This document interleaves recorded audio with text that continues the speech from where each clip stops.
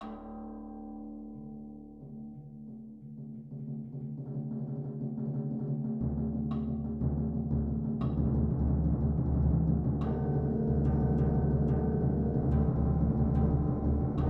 Fair Folk of Gideon, Pin the Tail on the Donkey by Keith D. Jones.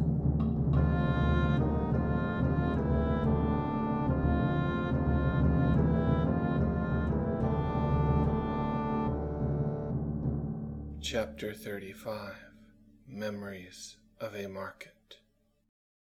I suppose you could say everything started at the common market. It's where I first met Del Morgan, introductions by one Beowulf Drake, and from that moment on, I'd belonged to Del Morgan. I wonder how. I mean, by what right had Del Morgan purchased me, paid good money, something like $5 million if memory serves? I'd been somewhat distracted at the time. What with the blood? I don't know if I got the amount right. Not that I care. All I want to know is who got the money. It should have been me. I should have been paid $5 million. I mean, what exactly did Beowulf Drake do to earn this reward? I was the one who had stumbled onto that beach. I was the one who went off his nut, started throwing fireballs around, levitation, shapes lifting, all that stuff I still can't believe I did. Well, think about it. One day the world is nice and normal. The next day you can build castles of sand using only your mind. I mean, how? The Grand Canyon stands between those two. All it took was a little stretch of beach by the ocean, and suddenly I can do all kinds of strange and impossible shit. Another thing, the whole reason I stumbled across that little stretch of beach was because that freak Fahrenheit had pointed his finger at me. He had stood in the door to my office and told me that my name was Matthew Drake. So I suppose you could say that everything started with him. He did it. He pointed his finger. The rest, as they say, history. So why didn't he get the money? Why'd it go to that other freak, Beowulf Drake? Why'd he deserve it? Okay, now that I think about it, I have no reason to believe he got the money. Del Morgan only said that she paid good money for me. She never said who she paid. Maybe it was Fahrenheit. He was the one who named me, changed my life forever, took away everything I'd ever been, everything I'd ever known or cared about. One moment, I was happy. Not a care in the world. Next, the world sucks. The world is piss and vomit. The world has this weird-ass dude standing in it, looking at me, giving me a name, taking all that ever was. It's as if I didn't exist before that moment. No memory, only answers to questions. Answers I can't even remember when I'm not being asked. In that moment, sitting at my desk, looking up, realizing that the world was meaningless, realizing that the world was piss and shit, the world had begun. It had never existed until that moment, until I'd looked up from that stack of papers, wanting to use it to wipe my ass. There had been nothing until then, until I looked up at Fahrenheit standing in my door. One moment, nothing. One moment, he's there, looking at me, yielding me a name. Memories for the asking, memories for the taking, payment for dragon's breath, having no other use or function or existence.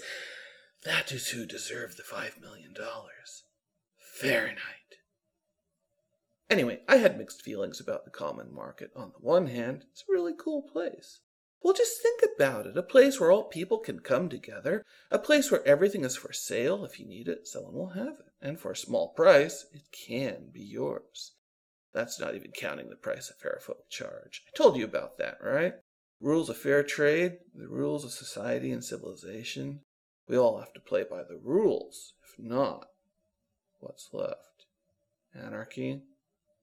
Some might like that, not the fair folk. Everything fair, just, rules and order. The common market is good. A place where all people can gather, exchange goods, exchange ideas, wife swapping, you name it, you can do it, as long as you abide by the rules of fair trade. Which I suppose means that some things are against the rules. It's just a pity that slavery isn't one of them. Would have made my life a whole lot simpler. But we can't have everything. Which was my problem with the market, and why I didn't like it. I'd been sold there. I'd been taken to market by Beowulf Drake. No word to me, just off to market. No explanation, no desire, no opinion. I didn't have a say in the matter. Everything had been settled. I'd been taken to market and sold to Del Morgan. That bothered me. It was enough to make me distrust the market. make me not want to go back, get anywhere near the place. Even the little market where I'd finally found dragon's breath had bothered me, and they only took memories. So imagine my distrust, my disgust, my horror, when Dor suggested I go back. A book that was never written is a rare thing indeed. Wait a sec. I want to back up just a little farther. I'd left the elevator, walking towards his door. He was behind his desk. He was always behind his desk. I don't think he ever moved. I was walking slow, not sure what to do, what to say. What can I do for you, Drake? Dor, before he said anything about the book. I should say something about the book, by way of explanation. Right, I'm about to fill you in. I need to find a book that James Joyce never wrote. Lucifer's Widow. You heard of it? Not as such, no. A book by James Joyce that he never wrote. That's a puzzler, that one is. Del Morgan told me it wouldn't be easy, but she wants it. Lucifer's Widow by James Joyce. I can't even imagine where to begin. A book that was never written is a rare thing indeed. We must find you a bookshop of even more rare things. Jack! This may even require a trip to the common market. Jack! Where are you? Are you serious? A common market? I've only ever been there once. Jack! I heard that you can get anything at the common market, but an imaginary book? Oh, I don't think you'll be able to purchase it at market, no. The best you can hope for is information. There's a library of forgotten things. That might be your best bet. There's some things that are too rare even for the common market. If I want this library, why am I bothering with the market? Information. The one thing that can always be purchased at market is information. The shortest distance between 2 points is usually the market and the library. The library is dangerous. The patrons of this library are not necessarily on the best of speaking terms with Del Morgan. At market, you might learn how best to approach them. You mean that Del Morgan is sending me after something that doesn't exist and will require me to go somewhere I'm not welcome? You say that as if she has never sent you after anything dangerous before. A mere technicality. Jack! And that is how I found myself returning to the common market.